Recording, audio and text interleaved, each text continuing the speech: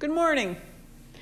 Most stories of deliverance, healing, and restoration in the Bible happen with the immediacy that the Gospel of Mark is noted for expressing.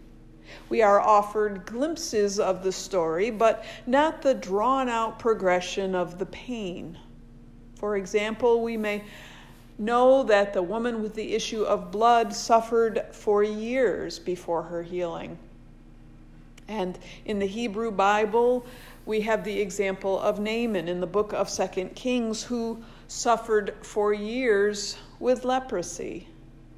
But we don't get access in their stories to their daily struggle. We meet them at their point of breakthrough healing in the story. But in Job's story, we receive an invitation into his process. And we find that Job copes by way of lament. In this week's passage, Job does not pretend to be okay. He doesn't need to use his faith as a shield or facade, keeping him from acknowledging his own deep grief. Job is talking to God and God alone. He's able to honestly speak his truth to the God of truth. He offers his words to God seemingly as complaint, yet we find in them this tension between complaint, fear, and hope. The just God that he expects to meet him seems absent, but Job still expects that justice will be realized once the Holy One chooses to act.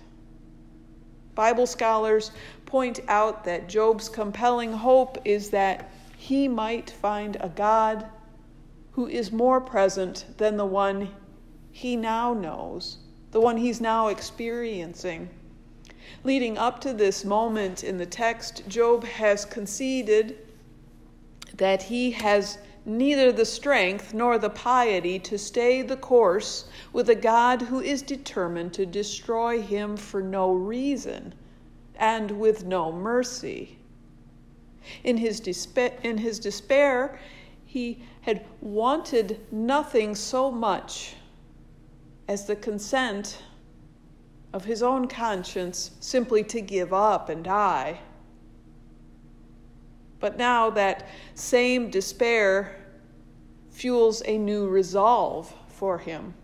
Job determines to find the place where God is hiding and to press his presence on God's until the veil that separates them is lifted. Surely he believes God will honor the arguments of a truly upright person like himself. For a God of justice must be guided by reason and fair play, not power and petulance. In the portion of the 23rd chapter that the Common Lectionary skips, we find an important part of Job's wrestling. Old Testament scholar Samuel Ballantyne puts it this way, quote, Job's lingering fear is that the absent God who unjustly terrorizes him is all there is. In search of God, Job sets forth on an imaginative journey to the 4 points of the compass. But the God he seeks is nowhere to be found. In the second half of his speech, Job turns from the complaint about God's hiddenness to God's indictable failure as a fair and reasonable judge of the world. He begins with a critical question that authentic faith permits no innocent sufferer to leave unasked. Why? Why do those who know God is just never see the judgment that confirms God is God? Why do the wicked run free, leaving their victims to cry for help to a God who sees nothing wrong with the way the world is working? Why do those who rebel against the light have license to subvert the moral order of the cosmos by using darkness as a cover of their criminality? Why?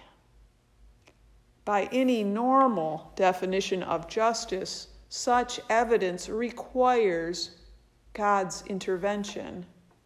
Yet the violations go on, and God seemingly remains silent.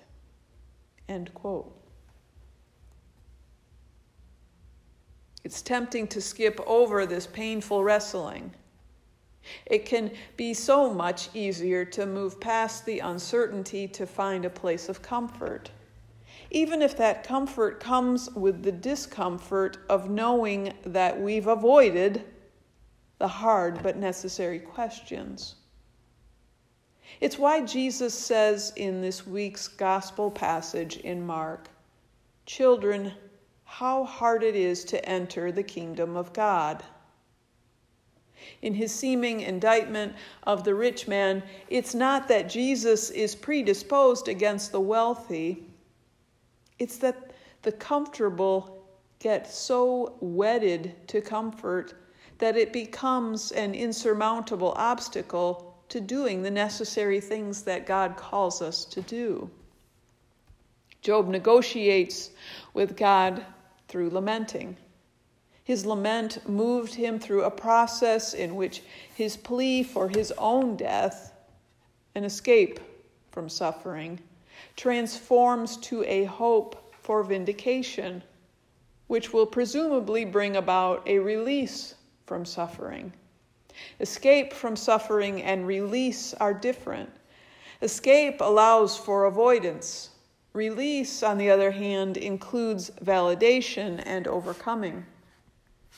Lament is an act of hope that engages the Holy One with the fullness of our despair.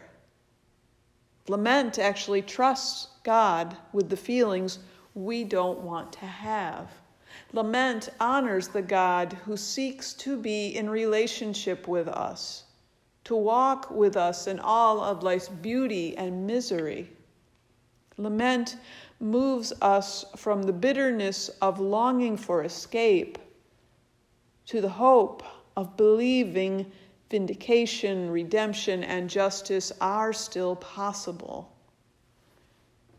In our gospel reading, when the disciples respond in dismay after hearing that seeming impossibility of salvation, Jesus tells them, yes, for mortals it is impossible, but not for God. For God all things are possible. In the courageous act of offering our lament, we are reminded that we have a partner with a capital P who has made themselves accountable to us through the promise of the covenant. Job reaches the point in his journey that he can say what needs to be said. He implores the omnipresent one to be found. He challenges the all-knowing God to provide answers.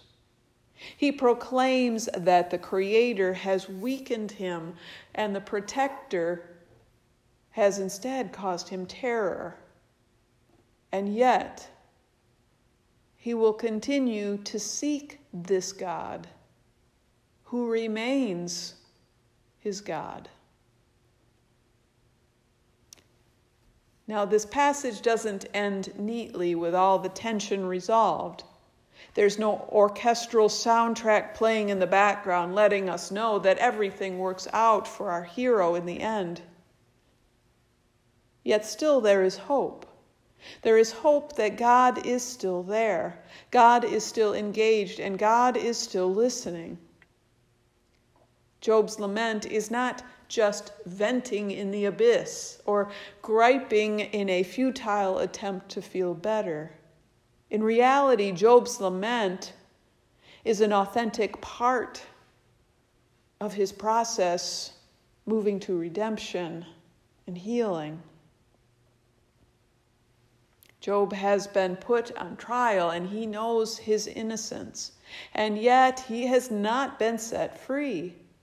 But despite everything that he has been through, he still believes that vindication is possible. As a result, he takes his case to the only one with power to redeem, save, and deliver him from that which has imprisoned him.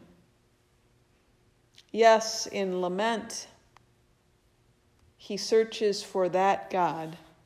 He prepares his arguments for that God.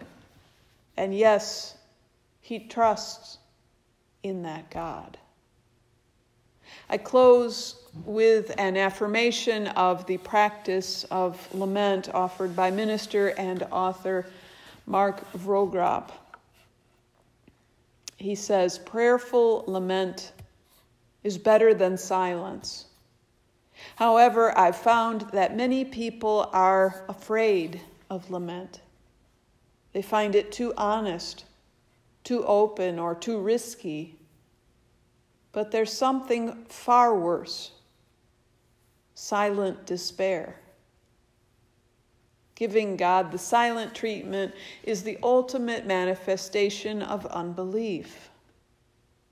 Despair lives under the hopeless resignation that God doesn't care, God doesn't hear, and nothing is ever going to change. People who believe this stop praying. They give up. And this silence is truly a soul killer." End quote. Will you pray with me this morning for the strength to be open and honest with our primary relationship in our being, that with our Creator? Will you pray with me? Gracious God, there are times when all we have within our being is a cry of lament. We know that you meet us there. We know that our willingness to continue to offer an engagement with you, even in times of deep pain and lament,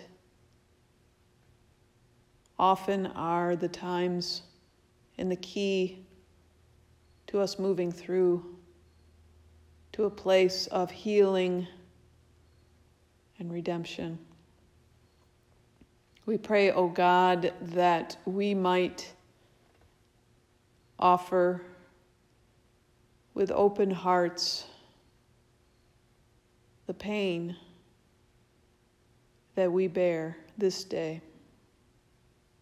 We pray that we will find you, even in the midst, and especially in the midst of our deepest lament. We pray this in the name of Christ. Amen.